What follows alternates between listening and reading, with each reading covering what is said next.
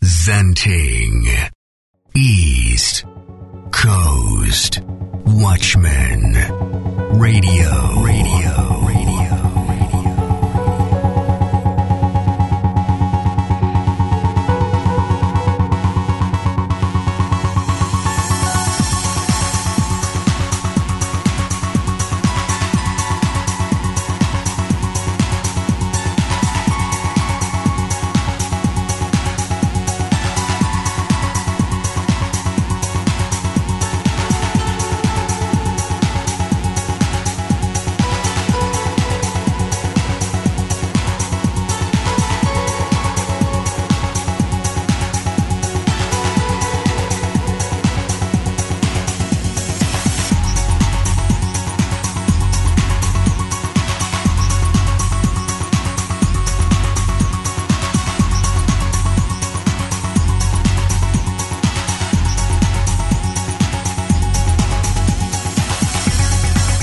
Watchmen Radio representing East Coast. I am live from Florida, the land of lizards, snakes, and giant alligators that will kill you and drag you into the river and then drown you alive and then you'll die.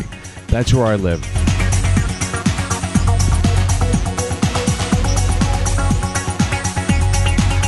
Praise God, we are representing East Coast for the most of us here. We got Brother Alan, you here? Yes, I'm here. All right, Brother Alan is here. I guess let's start over the morning laugh. All right, well, Eric, I'm trying to remember. Maybe Alan could remember. Have you ever been on Watchmen Radio with us? All right, so with that being said, I think Eric might have been on. I don't remember, but and then if Alan don't remember, we don't remember you, Eric. Sorry. I think I was on for a deliverance session. We were doing some deliverance with some individuals that needed deliverance. That was a few years back. All right. Well, Eric has helped us in the Huntington Crusades for deliverance meetings. Eric was there for a couple crusades, right, Eric? Yes, sir. All right, so let's get into this. Praise God, Watcher Radio, representing East Coast. We are live, ready, real, and right here on a Sunday morning. We're not going to have a really long show today. Alan, how you doing, brother? Doing great. How are you? Alan's, let's ask him how many cups of coffee he's had. Alan, how many cups of coffee you had? Approximately 4. Oh, wow. That's pretty good. You should be blazing. HGH, how many did you have, Eric? HGH doesn't drink any coffee, believe it or not. Not one. But if I do recall, someone owes somebody a Starbucks card. I think you owe Alan a Starbucks card. Alan, do you owe him one? I don't owe him one. You might owe me one, but I forget. I think so. I think Keltron owes Brother Alan one. Do I? Okay. You do? I'll get him the Green Goddess Cup. And, great. Yeah. Thanks. Is it because I won the Wolfenstein bet? Is that why? What was that? I think I said no. I said Wolfenstein would not show up. Correct. I said he would not show up, and you said I said something like that. But God bless him. I said he would show up? Okay. I can't remember. Yeah, I was like something like that. All right, so yeah, Wolfenstein is here, so we're ready to go. Is Wolfenstein here? Wolfenstein? Oh no, I'm HGH. I guess I'm not Wolfenstein. Okay. Oh man, this is trying to figure out the name. All right. Know, but this is like who's on we have first. a lot of ducks to shoot in a barrel. We have a lot of Judaizing to attack. Oh yeah, let's get into the Judaite stuff. The word of God. Yeah. Let's touch on that. I can't. I can't stay on here too long. My mother's here. I got to get her RV ready. She's leaving, but I'm talking lower right now because She's still sleeping in the bedroom across the hall. But here's the deal. Your voice sounds good, though. Yeah. Well, your voice sounds good. It's a good Thank you. I've always liked when a man says good things about me. So, what we're going to do here, we want to touch on last week. We have a lot of people commenting and messaging us about last week's broadcast. We did joke around on that. I'm sorry about that. That was Guna's idea. So that buzzer in there and all that stuff, we were kidding around. But the reality, you know what? We were probably hoping that James would come back to him like he used to be and like laugh and stuff. Remember that? And that's why everybody's asking me, was that Redbeard? Yeah, that was him. So we call him Goatbeard now because he's this angry record of wrong-keeping individual. I don't know what's going on there, but I know him 24, 25 years. Originally ministered with him in New York City. He came out here, stayed at my house. He would lead so many people to the Lord in the name of Jesus, by the way, and just had the love and the peace of God in his ministry. When I met him when Yahoo Chat first came out in 99 or around there. They had audio, and he would have 30, 40, 50 people in there leading them to Christ, repenting. People be repenting, and I was like, wow, this guy is a powerful minister. So I had to get him out to New York City. He preached out here with 300-400 people out in the streets, down in the Bowery, 2:33 in the morning, preaching. People getting saved, delivered, demons coming out on the ground, and then the Judaism started. But we had conversations over the years and the way this is why I guess I didn't realize how bad Judaism was getting. And many people would come to me and like, don't you understand how evil it's become? And I'd be like, no, I talked to James and he told me that the Judaism was the root, whatever they call it, was kind of an extra. Hebrew roots? The what?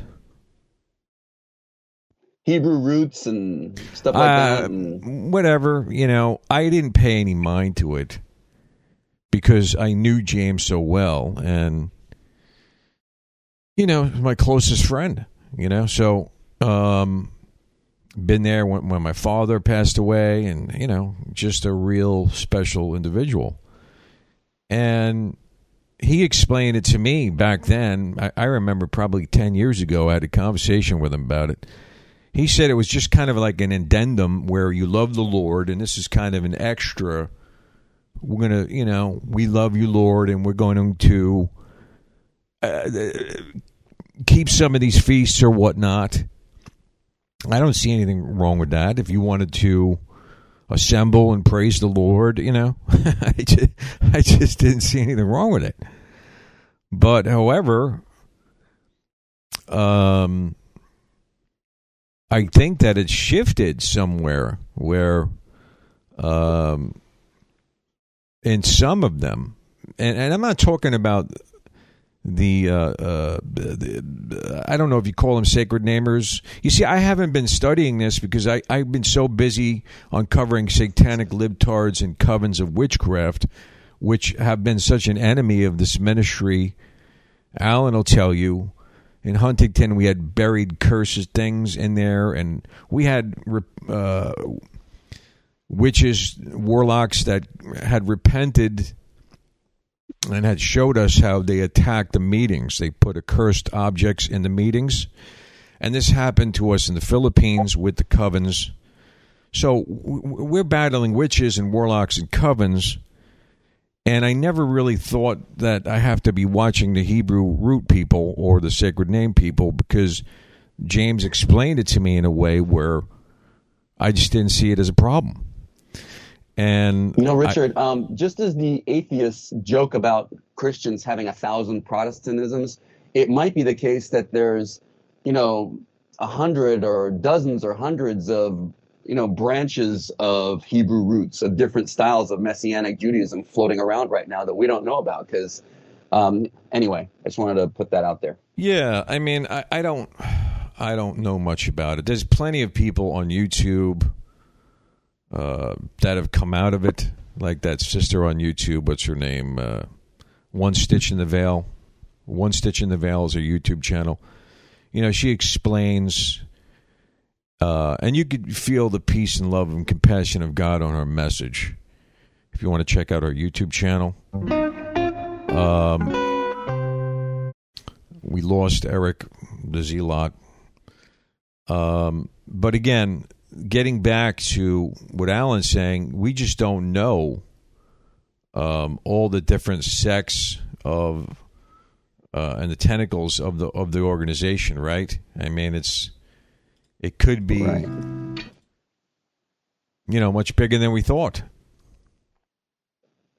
So, whereas the root of it seems to be that they're basically trying to keep portions of the law which the Apostle Paul came against in Galatians and in Philippians chapter 3, and thus they have to minimize the Apostle Paul and subtract from his ministry, even though the Apostle Peter called him his writing scripture and so on and so forth. So yeah, we'll get into that. Eric, are you back?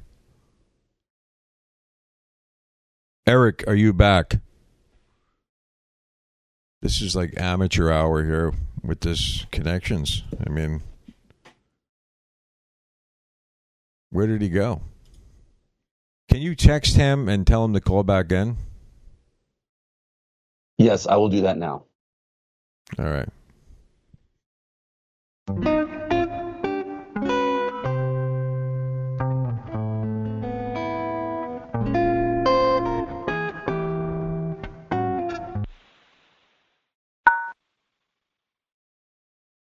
Are you back?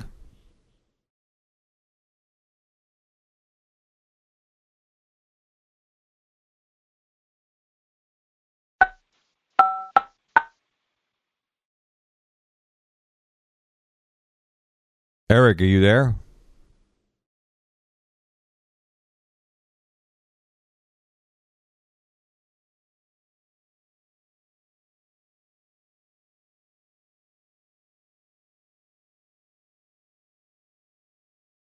Eric. I'm here. Can you hear me? Yeah, I hear you. What's going on? It was for some reason it disconnected, but I'm here now. We never had that problem before with anybody in that group, and we've had it for 3 years, so something wrong with your connection. Yeah. Okay. Yeah, no, maybe. I'm in now, so. All right. Alan, are you back? Back for more. All right, let's go. All right. So okay. with that being said, Eric is back. We don't know all the facets of the rooters. We'll call them the rooters. The rooter movement. Again, James explained it to me different. It seems like he's changed, kind of angrier. That's why no one recognizes him. I don't know what happened, but, people message me, is that Redbeard? Yeah, that's what we remember. Not him, but he is very angry. And this doctrine, I believe you're probably seeing the manifestation of the fruit of that doctrine. The letter of the law killeth. And, I think the big misunderstanding is that, we're not throwing the law out, but the law should be written on our hearts, understanding the Ten Commandments, the Mosaic aspects of the law. No. If you wanted to keep portions of them to please God and so on and so forth, do whatever you want. But Scripture is clear that we are saved by grace.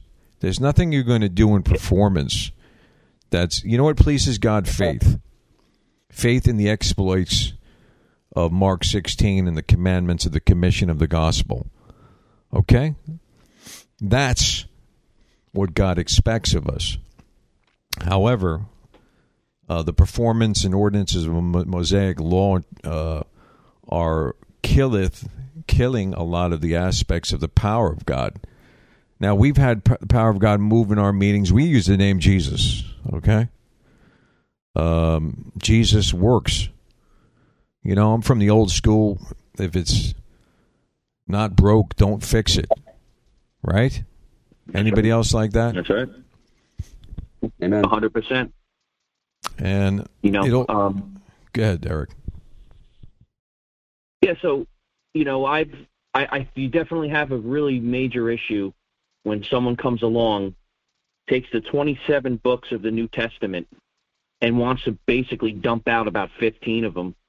If you're gonna go after Paul and say that Judas is where he's supposed to be in the numbering of the apostles, and we subtract Paul, you better be prepared to subtract Peter also.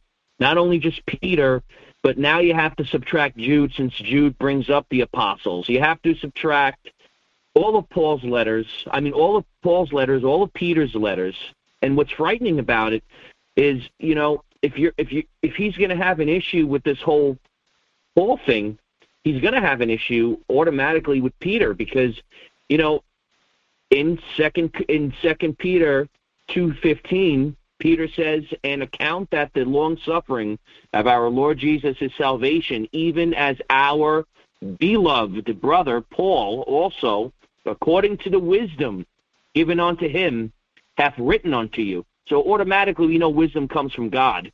And now we're going to just now we have Peter approving of Paul, talking about how he has this our beloved brother and his wisdom, as also in all his epistles, it says here, speaking in them of these things, in which are some things hard to be understood, which they that are unlearned and unstable, they wrestle, as they do also the other scriptures, unto their own destruction.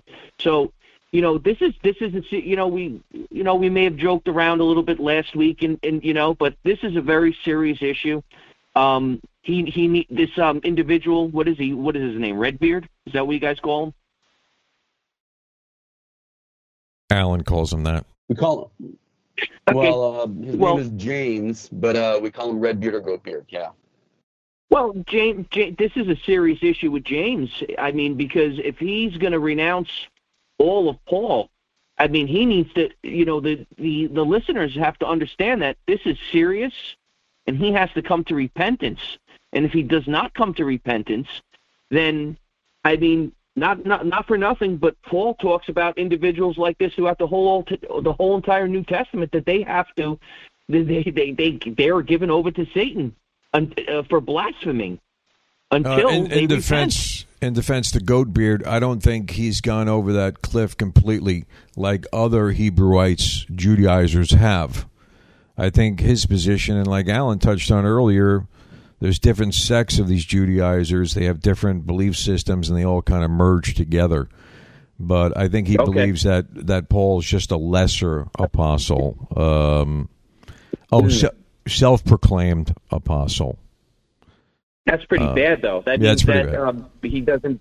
Yeah, that means he doesn't believe that the Holy Spirit, didn't put him there. Didn't Jesus say in the book of Acts, "I have chosen you as a vessel"? This is my.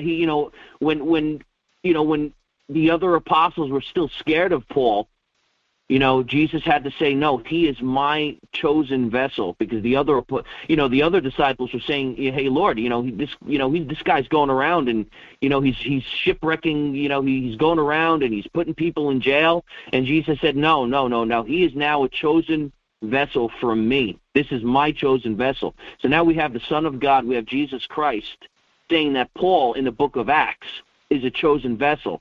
So if are we going to now discredit the book of Acts, and say that Jesus is wrong, So, and that's why this Hebrew root stuff. It is a rabbit hole. It's a rabbit hole, and it just continues to go further and further. And there's so many different sects, and all of them are very scary because they can eventually lead to just completely, eventually, just discrediting the whole entire New Testament.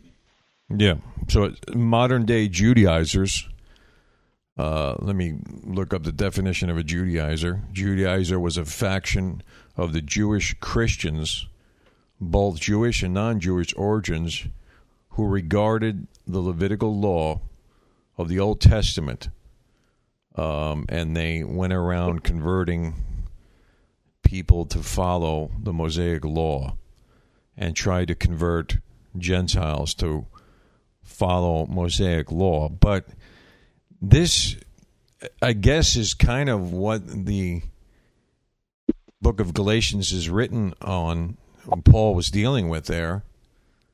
This Judaizers were literally creating problems for the church set up in Galatia. So Galatians 3:1, O foolish Galatians, who hath bewitched you that you should not obey the truth, before whose eyes Jesus Christ hath been evidently set forth, crucified among you. This only would I learn of you. Received ye the Spirit by the works of the law, or by the hearing of faith? Period. Right there. So there was some type of Judaism going on here, and Paul was coming. This is why they make Paul. I see some of the Hebrew rooters, let's call them the rooters, some of them actually say that Paul was completely false, and some of them, as you can see, are saying he was just a lesser, a self-proclaimed apostle. And I think that's kind of a buffer they're putting up there, because a lot of Paul's writings contradict this Torahism thing. And it's quite evident this was going on. Right, Alan? I mean, am I reading that correctly? Yeah, not only Paul, the Apostle Paul comes against this law keeping in Galatians and Philippians 3, but also if we're going to call Paul a false apostle, we practically have to call the entire first century church false, because the whole book of Acts lays the groundwork for Paul's apostleship. And as Eric touched on, the Lord Jesus appeared and basically said, "This is my chosen vessel unto the Gentiles." So we'd have to think the entire first century church was deceived by Paul into thinking that Paul was an apostle. Even the apostle Peter was somehow deceived, who learned face to face from the Lord Jesus.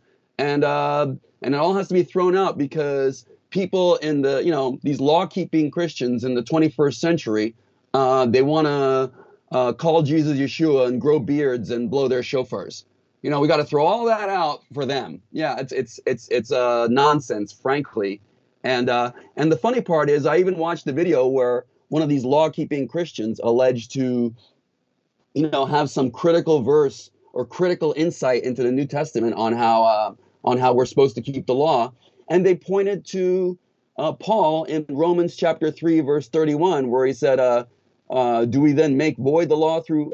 Yea, we establish the law. God forbid, yea, we establish the law." So this law-keeping Christian pointed to Apostle Paul writing in Romans chapter 3, verse 31, to establish the law as something Christians are supposed to do, when Christ fulfilled the law out of his own mouth in Matthew 5:17. So it's just a big self-contradictory mess once you start to say we're supposed to throw out Paul. It's a big mess. Amen. I kind of want to also add to what Brother Alan's saying here. I just want to make sure the listeners aren't thinking that we're all saying here, okay, this means that you can go and sin left and right and so forth and so on, because we're telling people that we don't have to keep the law of Moses. We're talking about, when we're talking about the law of Moses, we're talking about mandatory feast keeping, keeping feast days, and you have to keep the Sabbath or you go to hell, or we all have to go through the ritual of circumcision, because a lot of these Jewish sects believe that there's there is a certain circumcision ritual that has to be done, and that's something that Paul also addressed. So, we're not saying that, this means we're free to sin. Obviously we're not, because I can affirm that all three of us aren't. None of us believe in once saved, always saved on this line. So we're not saying to go out and sin, but the rituals. If someone wants to keep a ritual, fantastic. Praise God. Have a great time keeping you want to keep the Sabbath, praise God. But the second you start to make these rituals mandatory, or else you're going to hell, you have a major problem. Because according to Paul in Galatians, if this is what you're doing, and this is what the Judaizers in his day were doing, you have fell from grace. That's what Paul says. You have fell from grace. Those that attempt to keep these rituals, saying that they're all mandatory. They're not mandatory. We have the freedom and grace in Christ to keep them if we want, but we don't have to. And what a lot of these, and I'll just add one more thing, and I'll give it over back to you guys. The only other thing that I would add is that in Galatians, when Paul had to rebuke Peter, because Peter was under, he was a little worried because there were some Judaizers that attached to them. And when they came, Paul didn't want to eat with the Gentile Christians, and then Paul goes over and says, you, Peter, who, you don't, he even says he doesn't even live like a Jew. And it says it over here. It says he had to rebuke Peter. Let me see here. I'm looking for it. If you guys can help me, it's in Galatians. I don't know if it's Galatians. It might be Galatians 2. But he talks about Peter. He rebukes Peter for Peter attempting to live like a Jew. He says, you knowing that we can't be justified by the law of Moses, you don't even live like a Jew. So, it's a wonderful thing to try to keep these feasts, but in the same respect, it can lead down a rabbit hole of falling from grace. And that is my 10 cents, guys. Yeah, Alan, you have a rebuttal for him? No, that was beautiful, Brother Eric. Thank you. Thank you. I appreciate it. And I can add to that. No, it's just praise God. I'm so glad you're here. And that was a beautiful point you made about, Paul rebuked Peter for, Peter, you don't keep the law when they're not looking. And also, the Lord Jesus Christ, he said, follow me. He said, I am the way and the truth and the light. And he didn't say, follow the law. And he didn't say, keep the law. And even Hebrews chapter 8, verse 13, which may or may not have been written by the Apostle Paul, even there in Hebrews chapter 8, verse 13, it says that the law waxes and decays. So it's not something that is the law.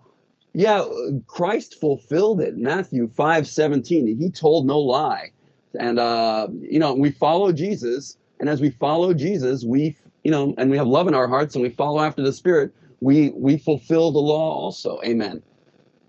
Incidentally, that verse, that 5:17, 5:18 that they kind of make all the foundation over, that guy R.L. Sahlberg did a whole study on that the reason why it says law and the prophets, that's known as the Tanakh, and that literally means the Hebrew Scriptures. It means the Hebrew Scriptures.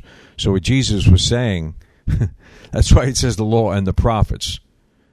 That's the Hebrew Scriptures is what he's talking about.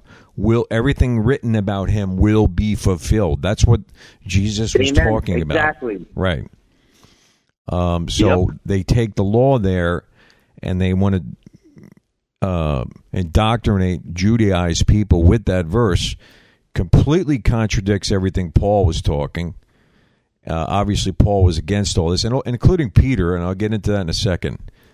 But remember, check out R.L. Sahlberg on his teaching on that verse, where he literally says it means the Hebrew Scriptures. The law and the reason why it says the law and the prophets.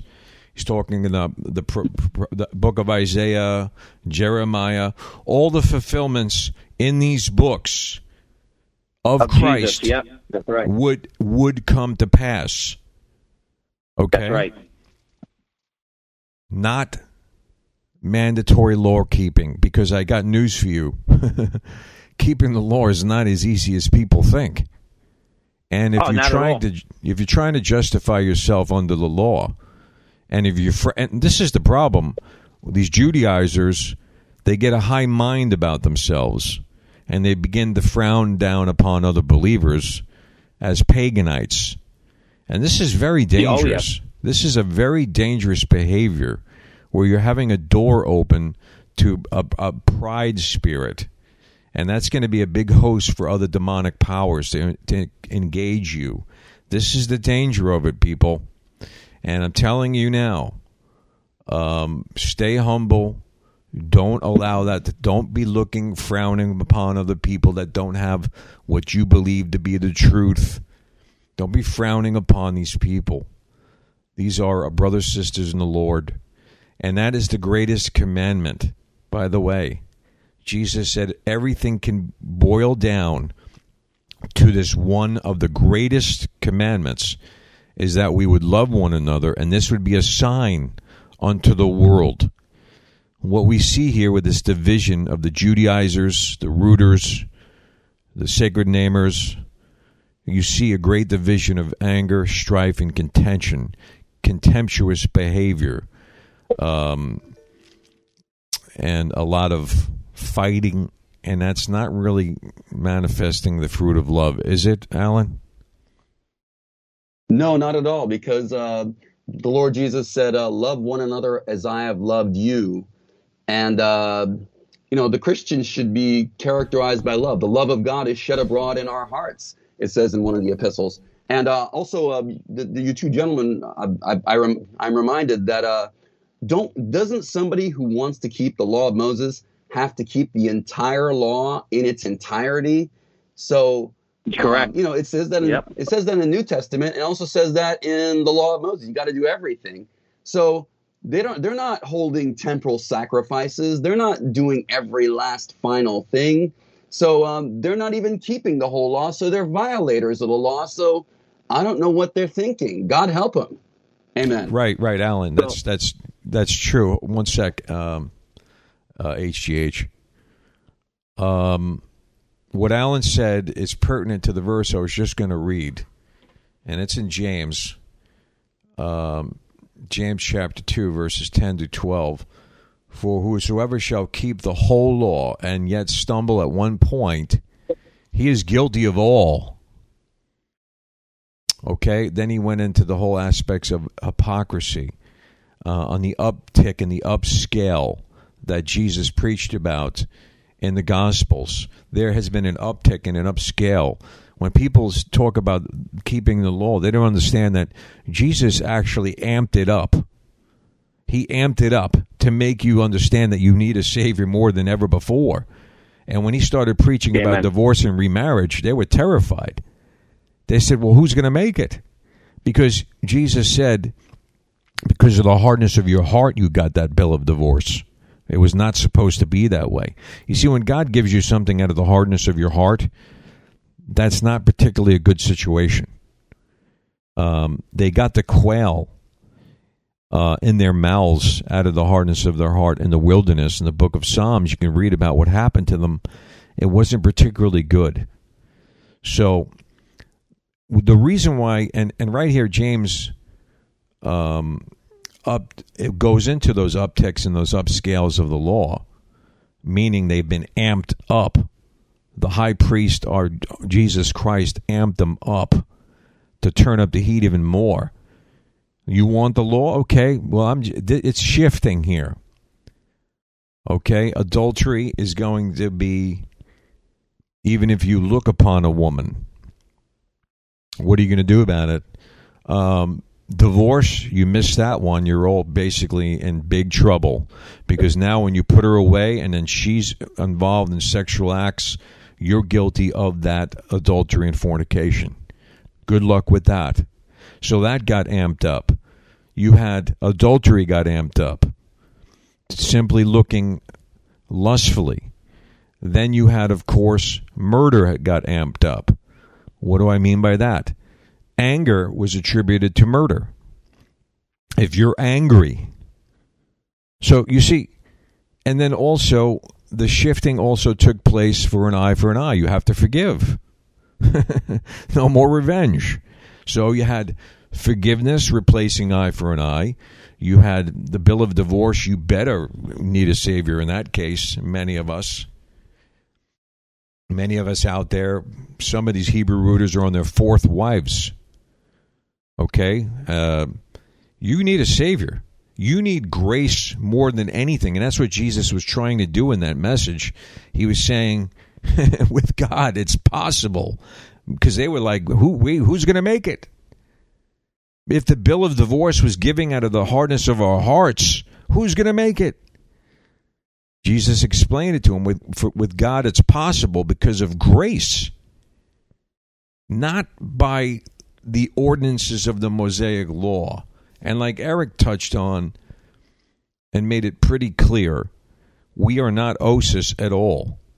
We're saying that the grace keeps us, but we do not want to open doors to sin. Of course not, because that invites spiritual demons and wickedness into our lives. However, the ordinances of the law, you try to keep them all to justify yourselves by them, particularly making yourself an elitist in the kingdom in some way, looking down upon others as pagans, you've opened yourself up to a spirit of pride. And in James chapter 2, verse 10, he explains that if you stumble in one point of this, if you're going to justify yourself by this, you better understand that you're going down for all of it. So I think the warning here, and like Eric was trying to say, and Alan touched on it, this is serious. You know, this is very serious, because we're talking about the entire facet of the law coming crashing down upon you. Why? Because you shifted your belief system from grace to the ordinances and performance of some type of Mosaic ritual. That's the pleasing facet of the kingdom of God that you have to engage in. It is a burden. And you could tell by the behavior of some of these folks, the fruit of the Spirit is just wiped away in many of them. And I'm not saying all of them, but it seemed like the upper echelons of a lot of them, it's like the FBI. The field officers are okay, but when you look at the top floor, there's some wickedness going on. And I think some of this has to be exposed when you look at a lot of the fruit going on. It's not the Lord. And now that they're introducing this Judas gospel, which is another thing that's whack, by the way. I don't want to get back into that again, but Eric was saying that this is nothing new, right, Eric? That the Gnostics used this, they used the same doctrine to bring in what's known as the gospel of Judas. Is that right? Yeah, so, after the apostles and after after Paul and Peter were martyred, when you go into the 100s and the 200s, you had a sect of Judaizers called the Ebionites. And the Ebionites were also telling individuals and Christians that they had to keep the law of Moses to be saved, and they were just very self-righteous. One thing I wanted to just bring up real quick before I get into that, this channel for over the years, Richard, you've been very keen on, warning people, breaking curses over people's lives, bondage, and breaking these demons that have this hold on individuals. And over the years, you've done that. And the reason why we're trying to warn people here is because this is not like you say, Keltner. This is not a game. I mean, you read in Galatians 3, for as many as are under the works of the law are under a curse. This is a curse, for it is written, cursed is everyone that continueth not in all things which are written in the book of the Lord to do them. But that no man is justified by the law in the sight of God, it is evident, for the just shall live by faith.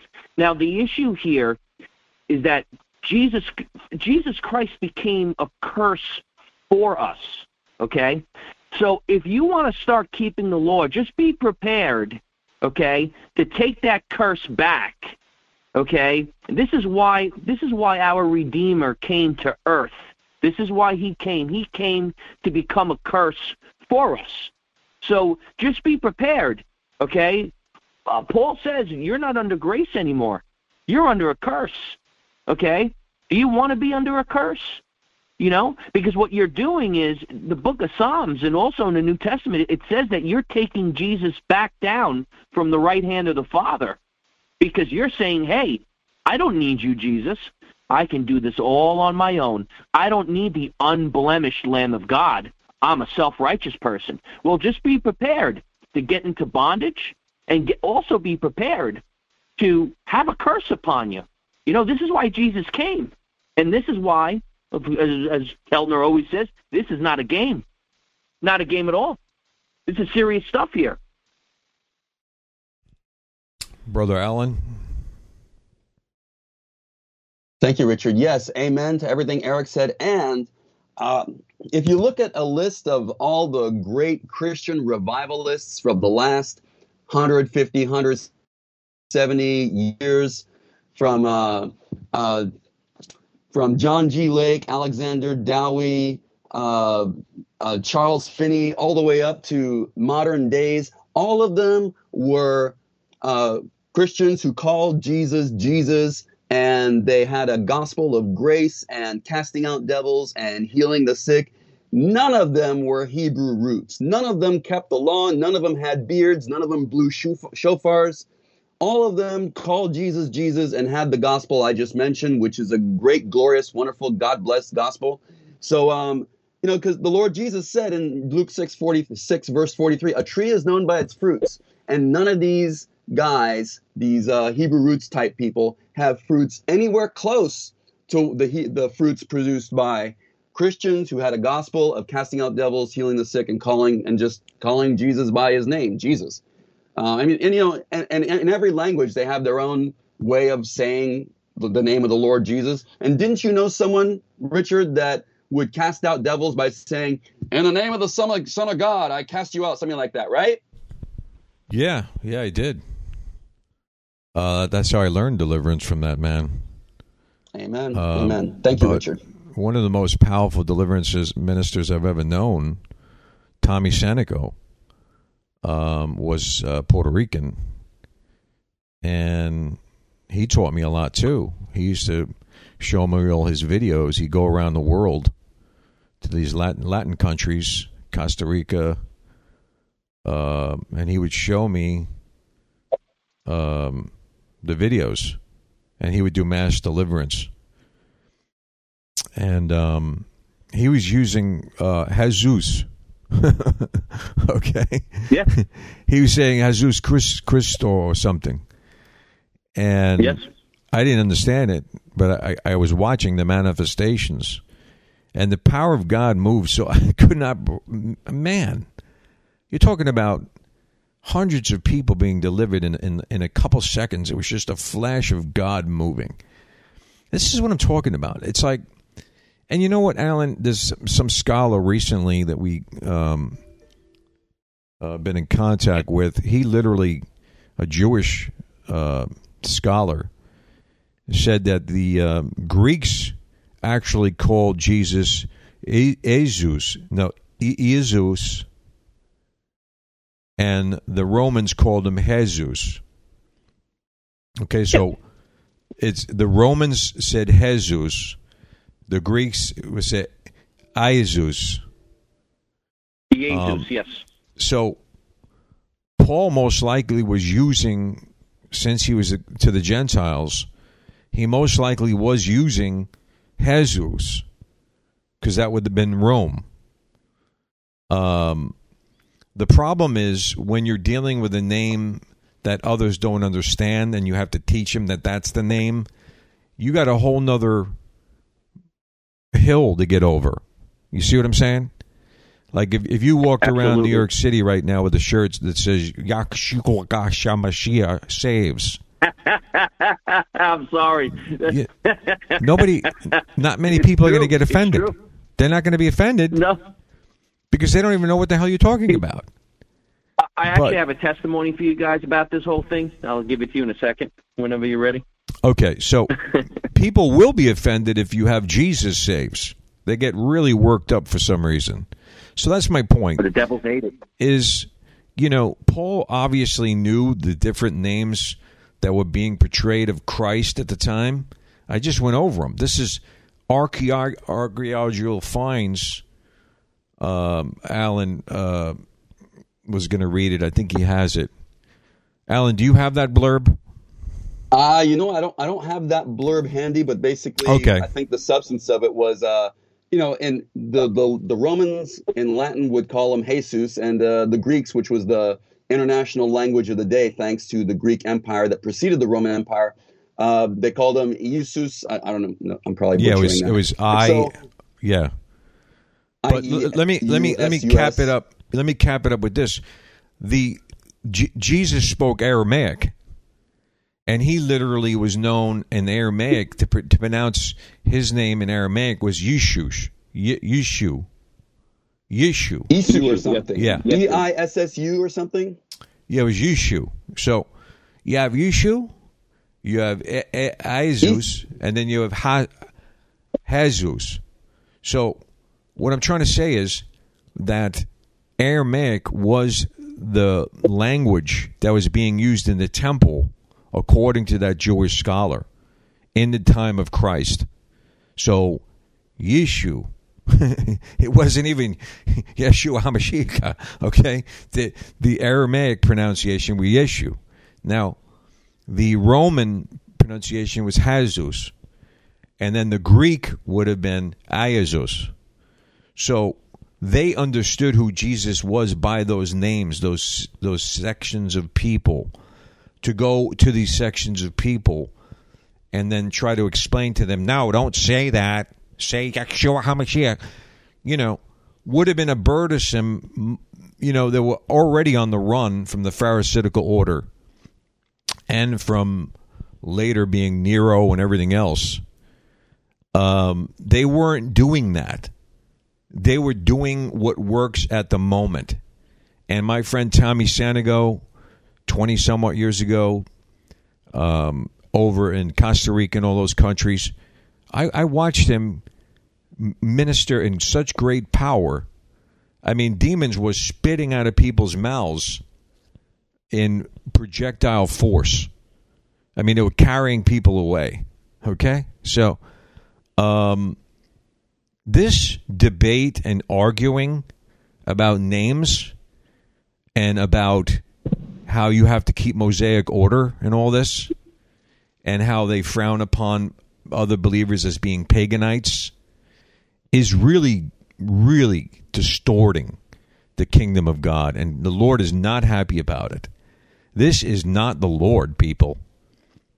We should be doing the exploits described in Mark 16 and furthering the kingdom, furthering discipleship. The debating and arguing, contemptuous behavior, and the frowning upon others, and insulting of others that you don't know, you're dumb. I was called an idiot last week.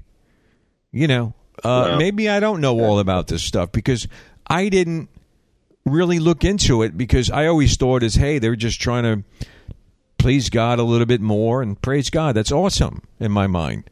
If you want to do something that's going to please God, light a candle or something. Incidentally, it wasn't candles. If you want to get technical, it would have been oil lamps.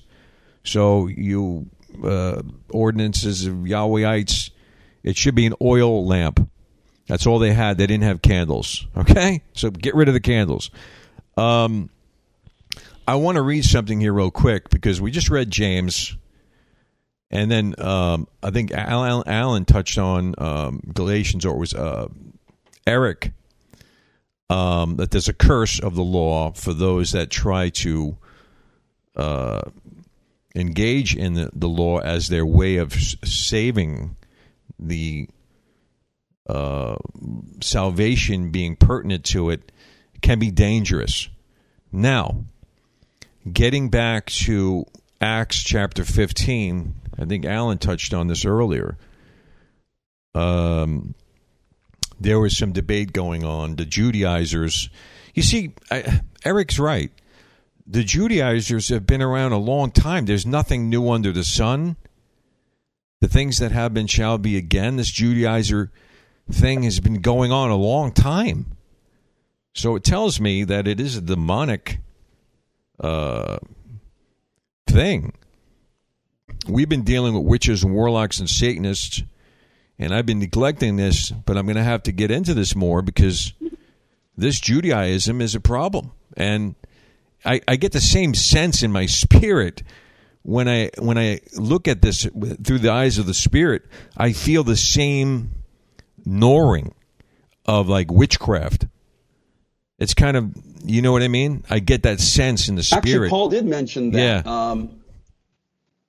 You just touched on another point that we haven't met. I don't think we mentioned yet. Is that in the Apostle Paul's letter to the Galatians, when he's going through why it's such a colossal mistake to try to keep the law, he says at one point, "Oh, foolish Galatians, who has bewitched you?" And I don't think the Apostle Paul would use a term like bewitched lightly, because the law of Moses says that witches are real. Thou shalt not suffer a witch to live. And we've had especially you, Richard, have had run-ins with witches and witchcraft, and praise God you overcame that test and you passed that test and you lived to tell the tale. And there's some witches that aren't, they're 6 feet under now and not you, praise God, forever. Yeah, witchcraft is definitely a curse probably landed on him, on the average Judaizer, because one of the ways Satan takes you out is, oh, you're the greatest. And another way he takes people out is, oh, you're the worst. So, some prideful Judaizer probably had some witchcraft land on him. And all of a sudden they're growing beards and blowing shofars and scolding people for not calling Jesus Yeshua. So, right. Yeah, you think you're getting the sense witchcraft is a part of this, Richard? Yeah, sadly, it probably is. So may we live lovingly and humbly and graciously before God. Amen. And Brother Allen, I thought I heard can Eric add a little squawking in the background. Go ahead, Eric. Yeah, HGH wanted to add something. For everyone that's listening, okay, that's starting to sadly get hung up on this whole Yeshua Jesus thing. Jesus is a transliteration. When we get into textual criticism, when you get into that area, when you get into the Greek, the Hebrew, the Aramaic, you have translation and you have transliteration, okay? Translation is when someone translates a name into a different language, and then transliteration is when they literally take the same word and they just bring it over to the other language. For instance, Jesus is a transliteration, okay? So you're not saying anything pagan. It does not come from Zeus, okay? Just like Richard was touching on it, it comes from Greek, Jesus. I've had a lot of run-ins with Hebrew roots, a lot. I just actually had one a few weeks ago with the one that came in. For some reason, I'm at my job, he looked at me, his eyeballs opened up really wide. He looked directly at me, and he started screaming, "It's Yahshua, not Jesus. It's Yahshua, not Jesus." I didn't even say anything to this guy, He just came over to me, and he started screaming. And I calmed him down, and I had to explain to him, because what they usually like to do is they usually like to say, oh, well, the J sound, the J wasn't around past the 1600s. It came afterwards, and it was an I. Well, let me tell you something, okay? God is the one that confused the languages, okay? We have a sovereign God that throughout history, okay, language isn't just changing on its own. God is in full control. He wanted it to be Jesus, okay? But if someone's going to try to use that whole lingo about Jesus not being good because the J sound, okay, well, that means if you're going to go with that horrendous logic, okay, then that means that you have to go into a 1611 King James, and you're also going to have to stop using a lot of other words, because there wasn't a V sound either, For instance, when you read in 1611, okay, it says, "For I see into you, I may impart some spiritual gift to the end of you." Okay, I'm just trying to get to it. Give me a second here. Okay, so unto. So if someone says, "I purpose to come unto you," okay, in the 1611, there was no you either. Okay, it was VNTO. So language was just different, and God is the one that evolves language. Okay, so that's really what I wanted to add to that. Yeah, Eric made a good point. It was God that interjected Babylon on the earth and created all the different languages. That was when they were building the Tower of Babel, and that's where correct Babylon was bestowed, meaning confusion. Different languages spiked up at that point. But again, the name in the Romans was Jesus, and in the name in the Greek was Jesus with an I. So you had an H and then an I, and then the Aramaic was Yeshu. So it's, I mean, I feel like this is a rabbit hole of like a waste of time. It's like, it's kind of sad. You're not kidding. I mean, I wanted to do a message on faith because the Lord gave me I had a thing happen to me. I wanted to speak on a message to encourage people in faith to stand and endurance. And I'm in this crap hole of it's just evil. I mean, it's just not the Lord, man. It's a vortex. It's a demonic vortex. It's a good word for it. Vortex. It's kind of sad, and when I look in James, he says here, if you stumble on one point, you're going down, man. I mean, don't you see the danger in this, people? Let me look into Acts. This is Peter. The rooters. You just heard how Brother Eric got rooted. He got rooted by a rooter, and the rooter came at him and said, "Yeah, they get real mad about this, you know? Angry. The devil. Yeah, the demon. It's almost like and you guys are Jewish. I mean, Marty's Jewish. You know, I'm Polish. But it's like... That means you're a Jew. Yeah, yeah, right. Eric's Jewish? I do have the nose for it, by the way. And I dated a Jewish girl, and the family loved me. They go, "He looks so Jewish." Because I had the light eyes and the nose, you know. Fit right in. I fit right in with them. Lucy, yeah. Slide that one in there. Yeah, the Jewish family loved me. They can take you to shul and not be embarrassed. Anyway, yeah, she lived in Port Jeff. Getting back to Peter also came to this revelation. It just wasn't Paul. Like they lessoned Paul to be a self-proclaimed apostle, and some of them, I saw certain sects of the rooters completely wipe out Paul altogether. Which is getting dangerous because he wrote 2/3 of the New Testament, like Alan always says. And I'm thinking to myself, this is just crazy. I mean, why don't you understand? It's by grace. All these ordinances. And when Jesus upticked certain things, where anger is going to be murder, where adultery is just going to be looking at a girl, where you're not going to get revenge, you're going to have to forgive, and divorce and the written bill was a problem, and you better know you need Christ in that. You need the grace. You need the grace to get you through, man. Don't you understand that? Now, this is where I'm going to touch on here, because Peter also understood this. In the book of Acts, it just wasn't Paul, people. It was Peter. And like Eric said, I guess you might have to get rid of Peter. Acts 15, let me read verse 10. This is when the Judaizers were having a meeting deciding how they were going to inject Mosaic law. You know, this is almost reminds me of like a culture movement. You know, God is not about,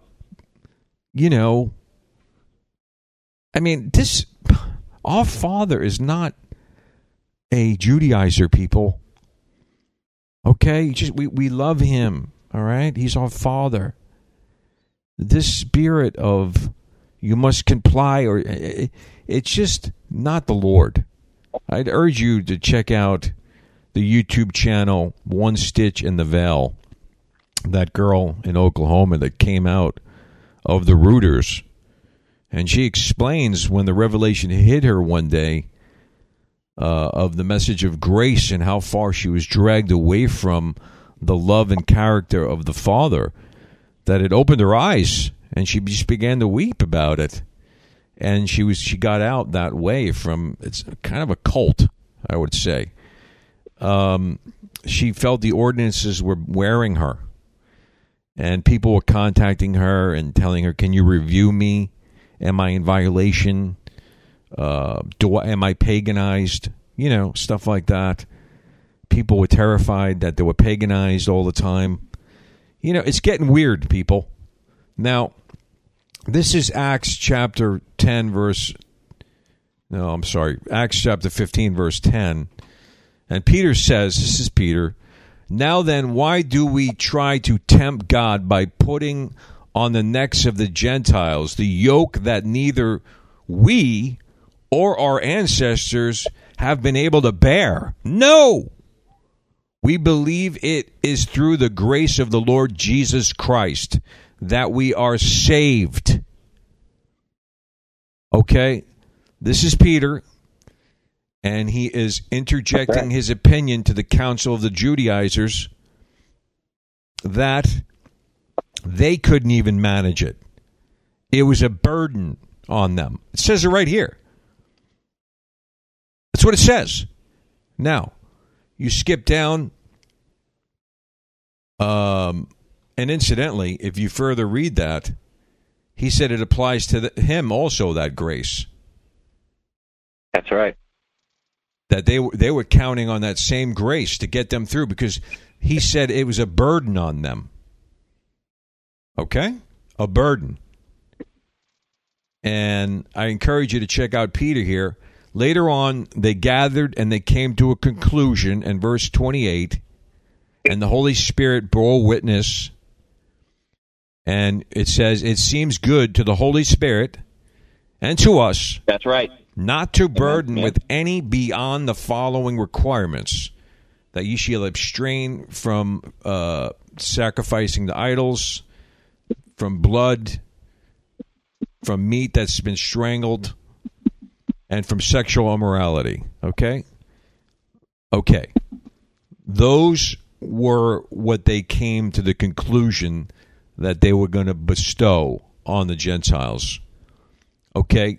Now, we also know that the whole host of other things, and the Ten Commandments, of course, and the Beatitudes, the commandments of Christ, the dangers of witchcraft.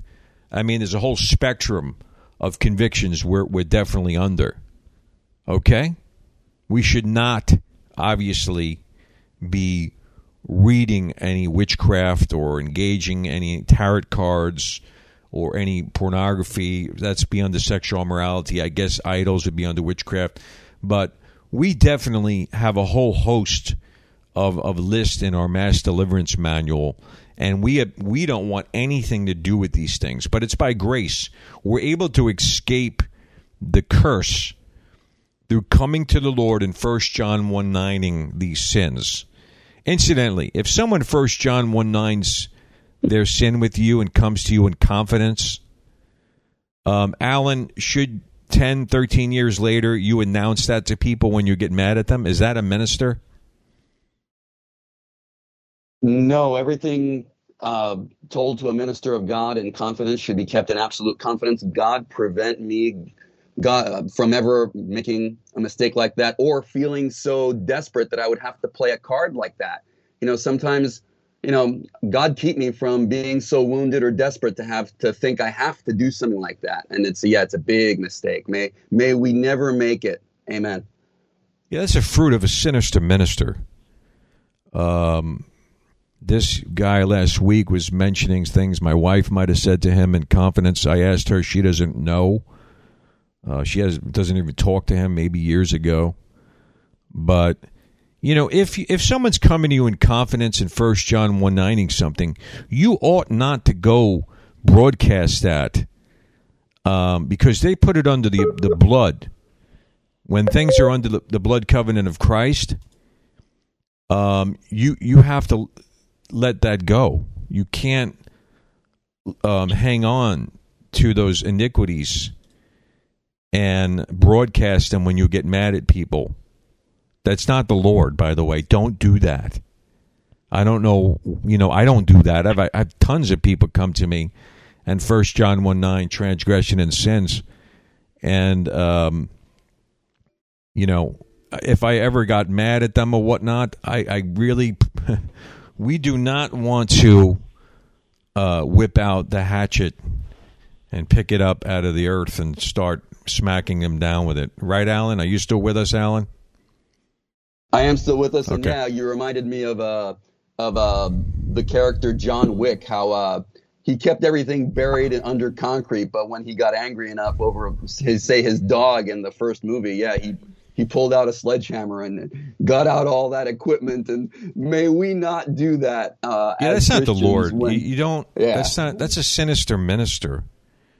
Yeah, and I think good. Alan hit it right. Pray that we never get that desperate that we have to play a card like that. I mean, that's pretty low. It's a low life. So, especially bringing my wife into it. And also, I want to touch real fast on... Are you kidding me? No, Maria didn't hear the show. If Maria hears it, it's going to be bad because my wife has got that Filipino temper, Well, maybe you should edit out this part of the show, too, because, those Judaizers, God forbid, may want to weaponize this and get this in front of her eyes. So, there is nothing according to her. So I talked to her. Rich, I wanted to add something, too. Yeah. I wanted to add, obviously, I mean, you guys know this. Derek Prince said that the basic fundamental of witchcraft is manipulating and controlling people, right? Judaizing is witchcraft because it literally, at its fundamental level, it wants to make you do things. It wants to manipulate and control you and tell you have to do these things, all right, or else. It's witchcraft. It's a basic fundamental form of witchcraft, because if you don't do it, then, Redbeard or James would oh, well, you're not doing that. Well, you're not going to heaven because you're not doing that. So, I mean, that is witchcraft. Am I right? To be fair to Goatbeard, I don't know his entire new doctrine. I did speak to him years ago when he was still that kind-hearted guy. And he told me that he was kind of a balance to the wackos of that movement. And he made sense to me, actually. But it appears to me he shifted into this kind of an angry dude. He does karate chopping now, stuff, like weird stuff like that. He karate chops the air. Oh, yeah. Man. Yeah, he karate chops. So, I don't know. I think, it's dangerous. Listen, this doctrine, guys, is not the Lord. You got to get out of it. Check out Amen. Some of the teachings of that girl on the One Stitch in the Veil on YouTube. She's got... We don't have to go down all these... there's plenty of people on YouTube that are already laying it out for you that came out of it, like her, One Stitch in the Veil at YouTube. She explains what went on, and I don't know. Like Eric said, I don't know everything Redbeard believes. I don't know. I hope that Redbeard comes back to himself. I mean, I love Redbeard. I don't want this. I mean, this is weird. And, Redbeard's been with me 25 years. What the hell's going on here? Yeah, what is going on here, man? What is this doctrine? What is this doctrine of Judas? That's what... Now, I went to him in private multiple times. I said, bro, this is not going to be... And if, if he says he's my best friend, he should listen and said, you know what? I'm going to take a step back from that for a bit. And, you're my best friend. You have some concerns. Something like that. I mean, I think we should have respect for our best friend. And this doctrine of Judas is whack to me. Okay, it's whacked. Rich, can you just really briefly, discuss and just kind of put a little pointer on what when you say doctrine of Judas? Can you explain? So, what do they believe about the doctrine of Judas? So what do they believe that he replaced Paul, or what exactly is that? The doctrine of Judas is and by the way, it opens the door to this gospel of Judas now. That's what's going on. That's why it's dangerous. It's linked to Gnosticism. And correct. It's very dangerous for that reason, and they're using it. They use this doctrine of Judas, where Jesus spoke to them, and there was a promise that they would reign in heaven, and Judas was sitting there. But like Alan brought up last week, promises made by the Lord are pertinent to your behavior. And literally turning someone over to be murdered probably would be kind of a monkey wrench to that promise. All right? But the Gnostics take it a step further and say that Jesus and Judas had a special agreement and understanding that he was going to turn him over, that make Judas out to be a superior apostle. But the doctrine of Judas gets people entangled in this gospel of Judas, which is called the Lost Book. Exactly. In the 200s, yep. So the whole debate is, I believe, and I was trying to say it last week, when Jesus said, while I was here on earth, I kept all of them you gave me, but lost one, being the son of perdition. He clearly says on earth. I guess what the doctrine of Judas people say is, no, he's talking about what Paul was in Thessalonians about the man of lawlessness, the little horn with the mouth, the Antichrist. Incidentally, there's many Antichrists. Okay, there's the Antichrist, just like there's many sons of Belial. You take the word son of Belial, there's many sons of Belial. You take the word son of God, the sons of God are used. You take the word son of perdition, there are two types of sons of perdition, which is son of damnation and destruction. In that context, Jesus said, while I was on earth, I lost one that you gave me. Obviously, that was Judas, because Jesus is not on earth in the time of the lawless one. He's reigning at the right hand of the Father. The Holy Ghost is here with us at that time. Okay? So it makes no sense. Didn't Jesus also call Judas a devil? I mean, right? Didn't he call him a devil? He goes, I've chosen 12 of you, and one of you is a devil. So I lost one of them. Going to call? I remember that. Yeah, is Jesus going to call one? Well, they say that they said, Peter, get behind me, Satan. They try to attribute him to being like Peter, but Peter was just in doubt at that moment, and Satan was trying to manipulate his speech, which happens. The devil does try to get our thought process, but this clearly said Satan entered into Judas. That's a big difference. It says he entered into him. So what I'm trying to say is that the son of perdition there was Judas. Obviously, he said, while I was on earth, I lost one of them. Jesus is not on earth for the time of the lawless one. He is not. So it literally makes zero sense. And Jesus said that the scripture would be fulfilled, meaning, like he said earlier in Matthew 5:17 and 18, those fulfillments, the one would lift his heel against me. All the pertinent scriptures in the book of Psalms that point to Judas and Jeremiah were being fulfilled. Judas was fulfilling that. And this whole thing that Judas is reigning in heaven is just not true. Okay, it's just a way of saying that Paul's not really in the level of the other apostles, And it's kind of a way of downgrading someone who's teaching subtly, and I guess eventually altogether. And some of them have downgraded Paul's teachings completely. Some of them have. So that's the danger of it. This whole rabbit hole is exhausting.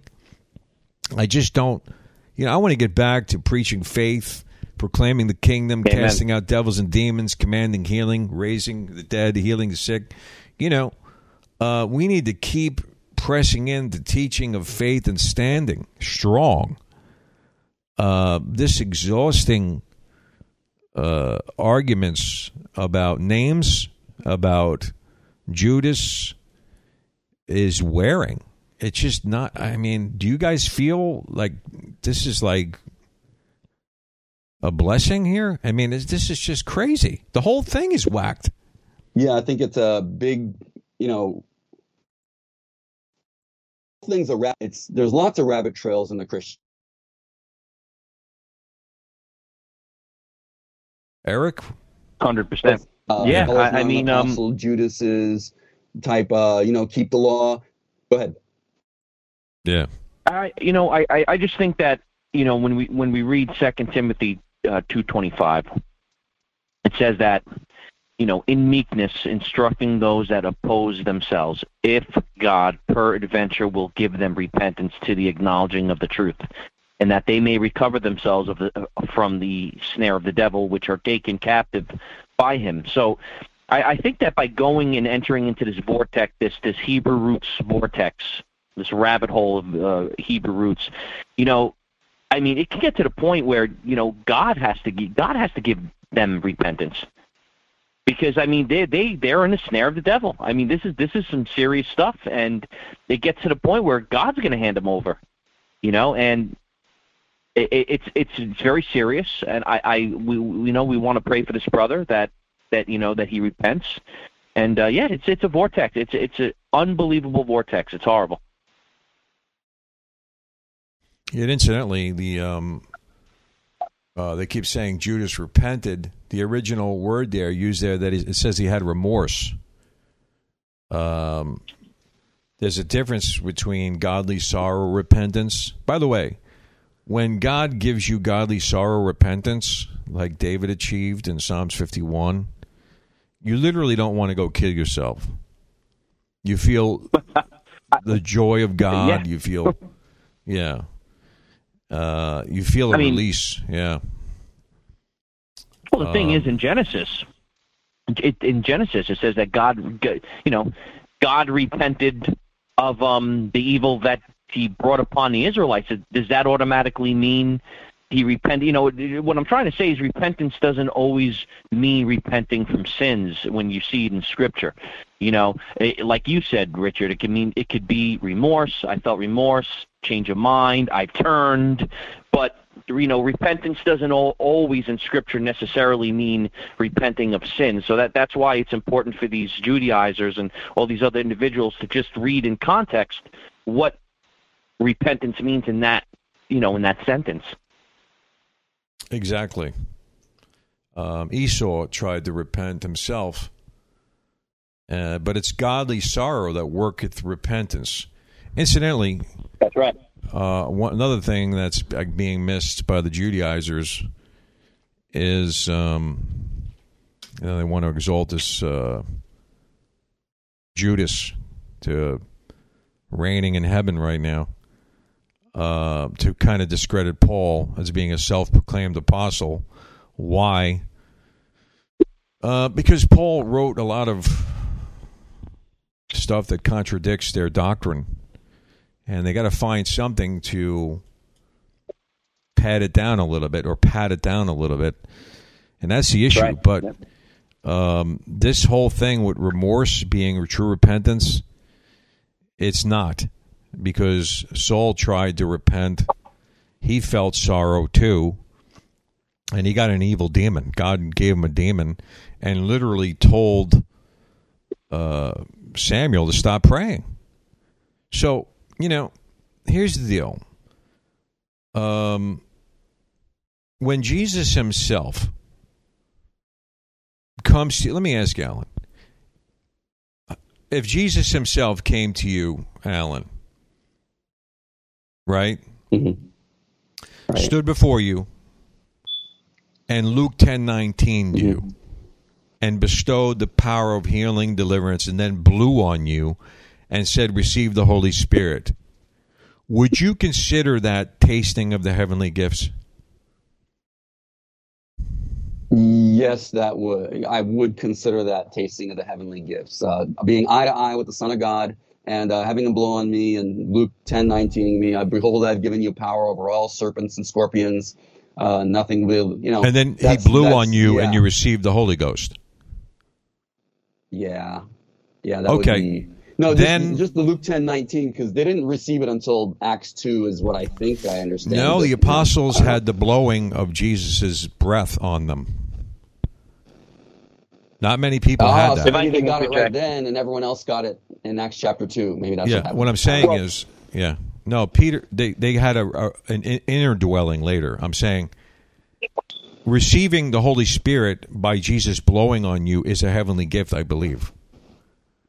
Hold on, Eric. Now, if that's the case, and you believe that, I believe it. I mean, it's pretty obvious to me. It's kind of rhetorical, but I mean, you're talking about God, right? Standing eye to eye with you, blowing on you, saying to you as he does that, receive the Holy Ghost.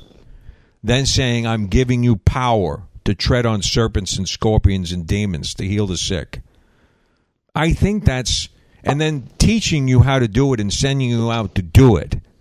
Wouldn't that be tasting of the heavenly gifts? Well, Luke 10:19 is definitely, behold, it's like a yes or no question. Serpents, scorpions. Yeah. Well, but the thing is, the whole receive the Holy Spirit blowing on you, that happened after the resurrection, if I remember correctly, after Judas was dead and gone.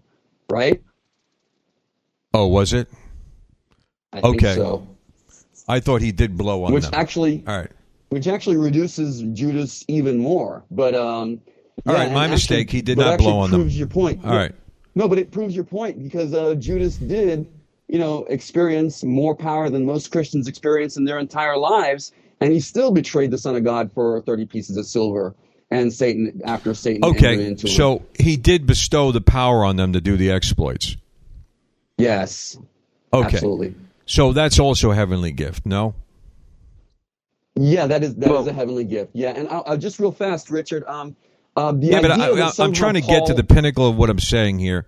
I mean, doesn't it say it's impossible that those that tasted the heavenly gifts to lead them to repentance, or no? That's what it says in the book of Hebrews. Yes. Yes. So, I mean, are we to believe he really repented is what I'm trying to say. I believe that Judas really got apostle gifts bestowed upon him. The blowing of the Holy Spirit came, so I was wrong on that. But he definitely received some form of heavenly gift power, no? I mean... That's right. I mean, he did. If Jesus is standing in front of you giving you the heavenly gift power, that's a pretty powerful moment. I would say turning him over to be killed would probably be a problem. Yeah. The betrayer sin probably could be a problem for you. It does say it's impossible to lead those to repentance that have and you got to remember they received great power to do exploits. They were operating in the true signs and wonders of Calvary. That didn't happen yet, but what I'm saying is the cross, the power of the cross was being bestowed upon them. So that's another one to think about. I haven't really delved in it, but it just came to me. Richard, if I could make just to wrap up, one other point is that these law-keeping Christians, that I think we already touched on this, but I want to make sure we nailed it. That they like to say that Paul proclaimed himself an apostle, and somehow we think that it's really easy to pass oneself off as a false apostle when there's not only did he write 2/3 of the New Testament, but also there's we have surviving tens of thousands of copies, about 24,000 portions, manuscripts, and minuscules of the New Testament, and these writings of Paul were widely circulated in the first century church. because they knew he was an apostle. And we have about 36,000 letters surviving between Christians where they quoted the New Testament, to where we could assemble in a New Testament, an entire New Testament from those letters alone. Just letters, how are you? I'm doing fine. I'm over here in this corner of the Roman Empire. We could assemble a New Testament if we had to. So the idea that one could just stand up in the middle of all that and proclaim themselves an apostle and fool everyone in the Roman Empire, every Christian in the Roman Empire, is just ridiculous. You can't do that. If somebody tried to stand up right now and call themselves an apostle, there'd be 30 people blogging about it and 10 channels trying to denounce that guy. So it's just ludicrous to say that Paul successfully fooled everyone. Amen. Yeah, brother Eric. I wanted to add. Go ahead, bro. Yeah. So what I wanted to add was two things, because every time Alan talks, he kind of brings to my memory something else too, which is awesome. First and foremost, I actually, when we're getting back to the subject of Jesus breathing upon the apostles, I kind of like what Norman Parrish used to say. When we go to Hebrews 6:2, obviously Hebrews 6:1, therefore leaving the principles of the doctrine of Christ, let us all go on to perfection, not laying again the foundation of repentance from dead works and of faith towards God, of the doctrine of baptisms in a plural. So, Paul, I take the position that Paul wrote Hebrews. Now, there are people that don't, but I really do believe that he wrote Hebrews. I feel like it sounds like him. But when we talk about baptisms in plural, I do believe that I believe there's more than one baptism. I believe that when Jesus breathed upon the apostles, I believe that was – I actually agree with Norman Parrish's position. I think that was a baptism. I think that there's more than one baptism. So in that respect, I actually believe that was a form of a baptism, the blowing upon the apostles, and then obviously the water baptism, and then the other one being filled with the Holy Ghost. But I do believe that there's more than one baptism. I think that is a baptism. I might be wrong, but that's kind of what I kind of agree with Norman Parrish right now about that.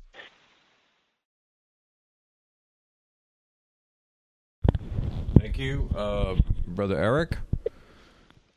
Praise God. We went way over than the 45 minutes. I blame Eric for that. But, yeah, now that Eric's here... I'm the easiest one to blame. Yeah, now that Eric's here, like, Alan's getting, like, a free pass. I guess we'll bring on a new whipping post next week. Yeah, let's bring in Wolfenstein. Well, we'll just pile on him, right? He can't get out of bed, though, right, Alan? Yeah, poor guy. Yeah, it's a hard time. Who is Wolfenstein? I love Eric. He's real energetic during the day. When he has his Amy's organic soup, forget about it. He's like, let's go, let's do it. And then me and Alan are like, we're like going to bed, bruh. It's like... He gets his organic Amy soup, and then he goes wild. So, what is that, lentils he eats? Yeah. We're going to get Wolfenstein on. Yeah. So, to sum up today's broadcast, we just wanted to touch on, a little bit the way we see this, whatever you call it, Torites, tourism, Torah, rooters, whatever it is, it's out of control. Okay? Now, we had plenty of meetings. Power of God moved. And incidentally, that's when we read in Acts 15, Peter goes on to explain that, and Paul jumps in later saying, hey, the power of God was moving powerfully without all the Mosaic law. That's what they're saying in Acts 15. Read it. So, and that's why Paul said later, what I'm teaching you is backed up by power, dunamis. I hate to say it, but these rooters, there's not much power. I mean, it's just not. It's not nothing like we've seen. It's just I hate to say it. I mean, it's just sad. You have to come out of this, and Eric's been to our meetings, right? Eric, what did you see at Strike the Head of the Serpent? I saw the name of Jesus being used. I saw devils petrified of the name of Jesus. I saw a lot of brothers and sisters set free. If it's not broke, there's no reason to debate and argue with people Don't about fix it. Exactly. Yeah. Come on, people. I mean, really? We're going to be setting up some meetings again. I have no choice. I talked to John Ramirez yesterday at length, and he wants to set up a meeting for sure. For sure. So we're going to get something going. I know he's coming down to Florida tomorrow. He's going to be in Tampa, I believe. So, he's on board. We're going to get something going.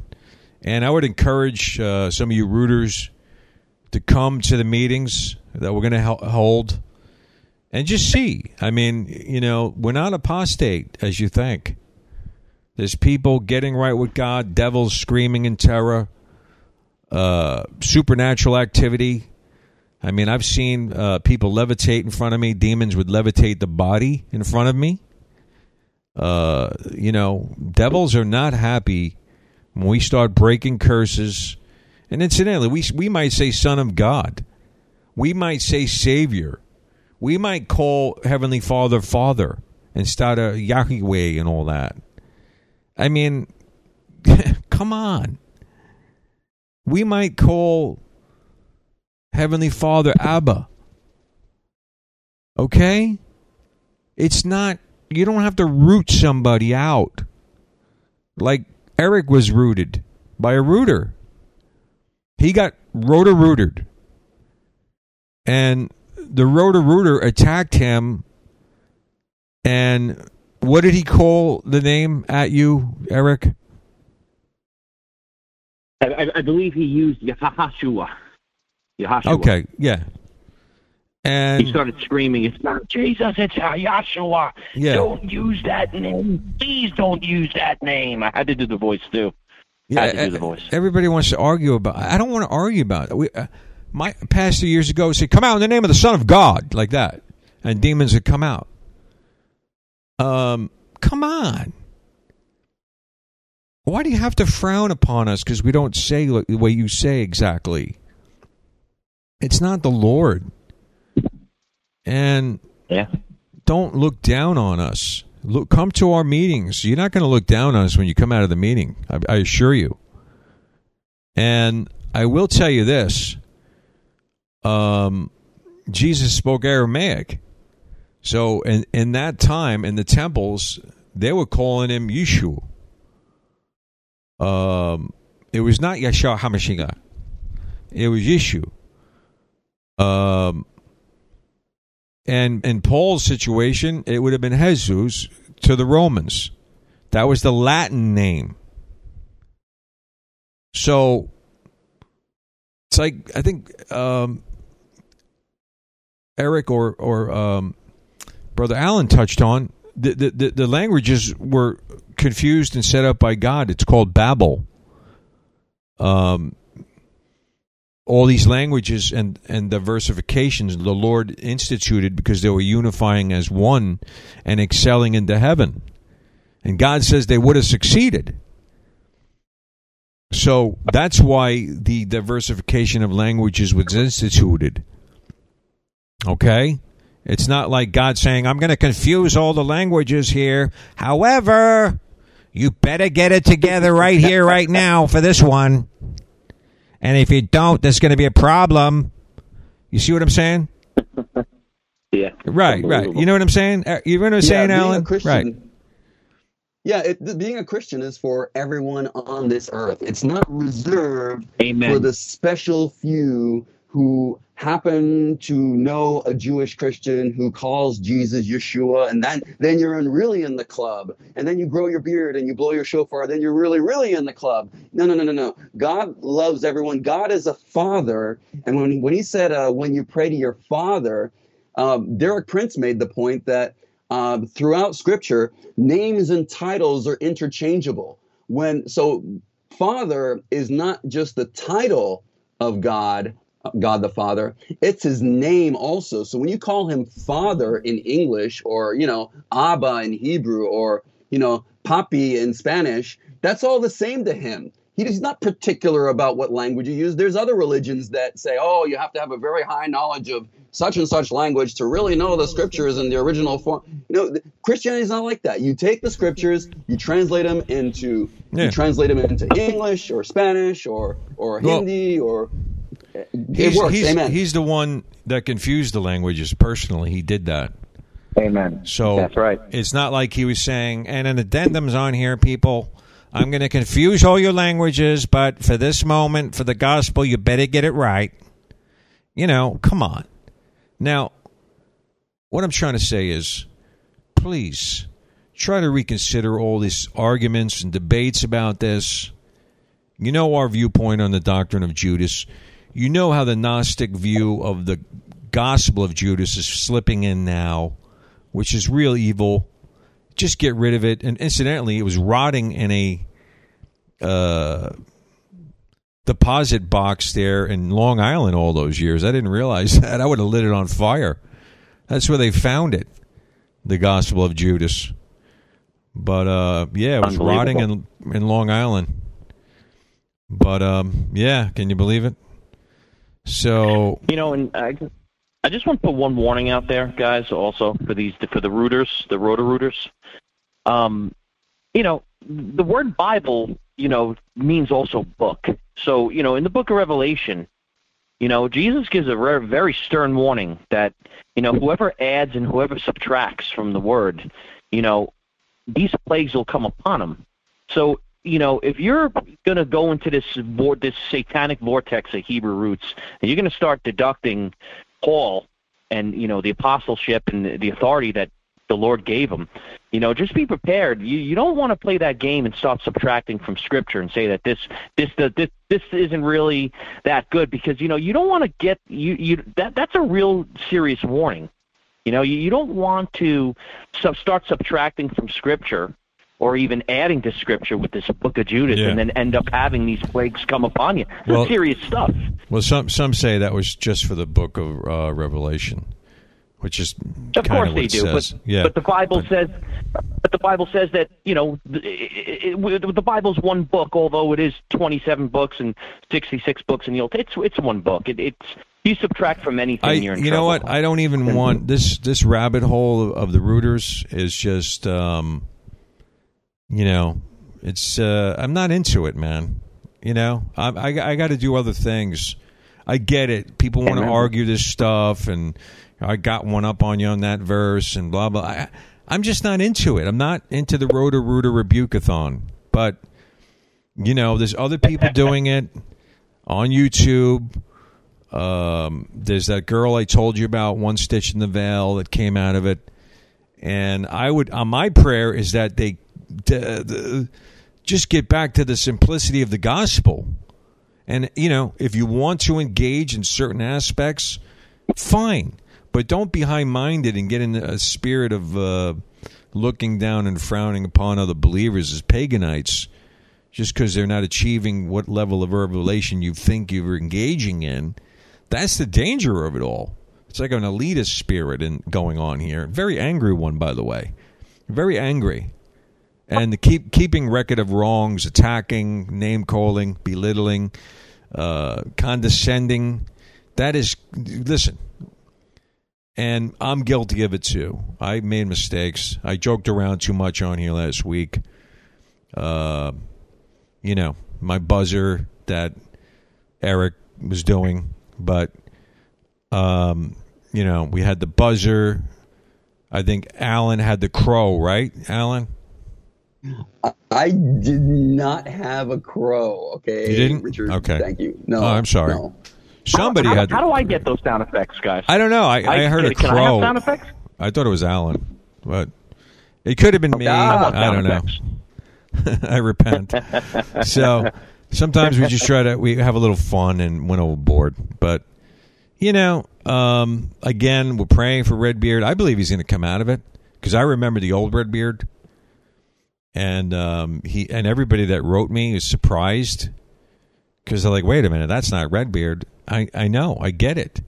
It doesn't seem like him because this this doctrine, I think, gets people angry, and we don't want to be angry. Because if you're angry, like we touched on earlier, Jesus amped that up to murder. You're guilty of murder now. This is, you know what I'm saying? The law has been taken to another level by Jesus, literally. Anger is murder. Lust upon a woman is adultery. You must forgive instead of eye for an eye. Divorce is a whole different, real whirlwind you better be careful with. And that's when they got terrified. They said, wait a minute, we got this out of a hardness of our heart? Yeah, Jesus said. That's like the quail in the mouth. That's not a good position. So you better get on your knees. You better ask God for grace and say, Lord, please, I need to make it. I've been divorced 4 or 5 times or whatever some of these people say they've been divorced. I'm with my one wife all these years, Maria, and I'll be with her the rest of my life. But what I'm saying is, we need the grace to get us through. We need it, people. And thank God for the grace of Calvary on each and every one of us. Every day we must thank the Lord for his mercy. With that being said, we went way over. Even with your guys' inferior connections, we did okay. I think Alan's in a car somewhere, parked him at a Starbucks. Are you, Alan? I found the corner. I found the corner of my room where I get a 5G signal. So I hope I was clear enough. Yeah, Brother Eric, I want to thank you for coming on, and we would hope you'd come back. I mean, I love it. I'll come back whenever you guys want me. Whenever you don't mind getting up early? Invitation. Okay. Yeah. Nah, I don't mind it. I gotta put my big boy shoes on. Stop being such a little baby. I gotta get up. Yeah. Hey, listen, the pleasure's mine, guys. Love you guys, and had a great time. And amen. It was great. It was wonderful.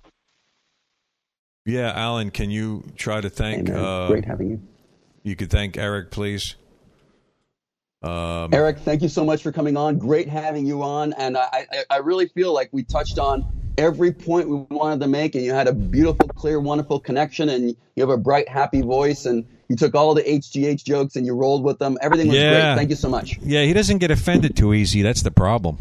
Nah, I don't get offended too easy. I mean, we call him HGH, and he's not even mad at us. Boy. Yeah. Nah. You do sound like a New Yorker, Richard, though. You sound like a New Yorker. Richard definitely. I got to say, Rich, you definitely have a. I mean, he's born. I mean, God gave him a radio voice, without a doubt. He's got the radio voice for sure. Well, yeah, I don't sound. Listen, radio. Brah, I don't sound like a New Yorker like you. But yeah, but the problem with me is my voice is also like a little high pitched, so it could be annoying. You know. You got that whole Gotti thing going on. That's what John Ramirez named you, Gotti. By the way, that was your nickname. I know he did. That's a great nickname. Which I definitely want to sound less like. I definitely want to sound less like a Jersey guy. You know, I want to definitely work on my. I sound like a Southerner lately. My dialect. Like I say, y'all now. Y'all, wow. Yeah, y'all. That's unbelievable. Yeah. Y'all, that's pretty cool. Y'all. I say ain't. I mean, Alan, is it possible for me to lose that Gotti dialect that I don't want? Nah, you can't get rid of that. You can, if you work on it. I remember one of the first friends I made in college.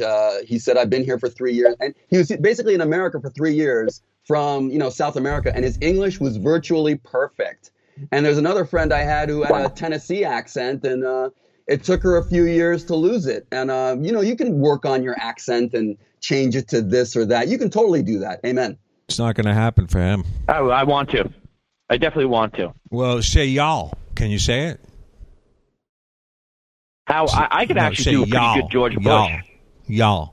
How How are y'all doing y'all. today? I hope y'all are having a great and fantastic time. There you go. Start listening to That's country music and say y'all. You'll be... All right, look, I hope we got to y'all get having going. a good time now. All right, guys. All right, guys. Love Thank all. you, God brothers. bless you. God bless y'all. God bless y'all. Bye-bye. God bless y'all. God bless y'all. Have a good one.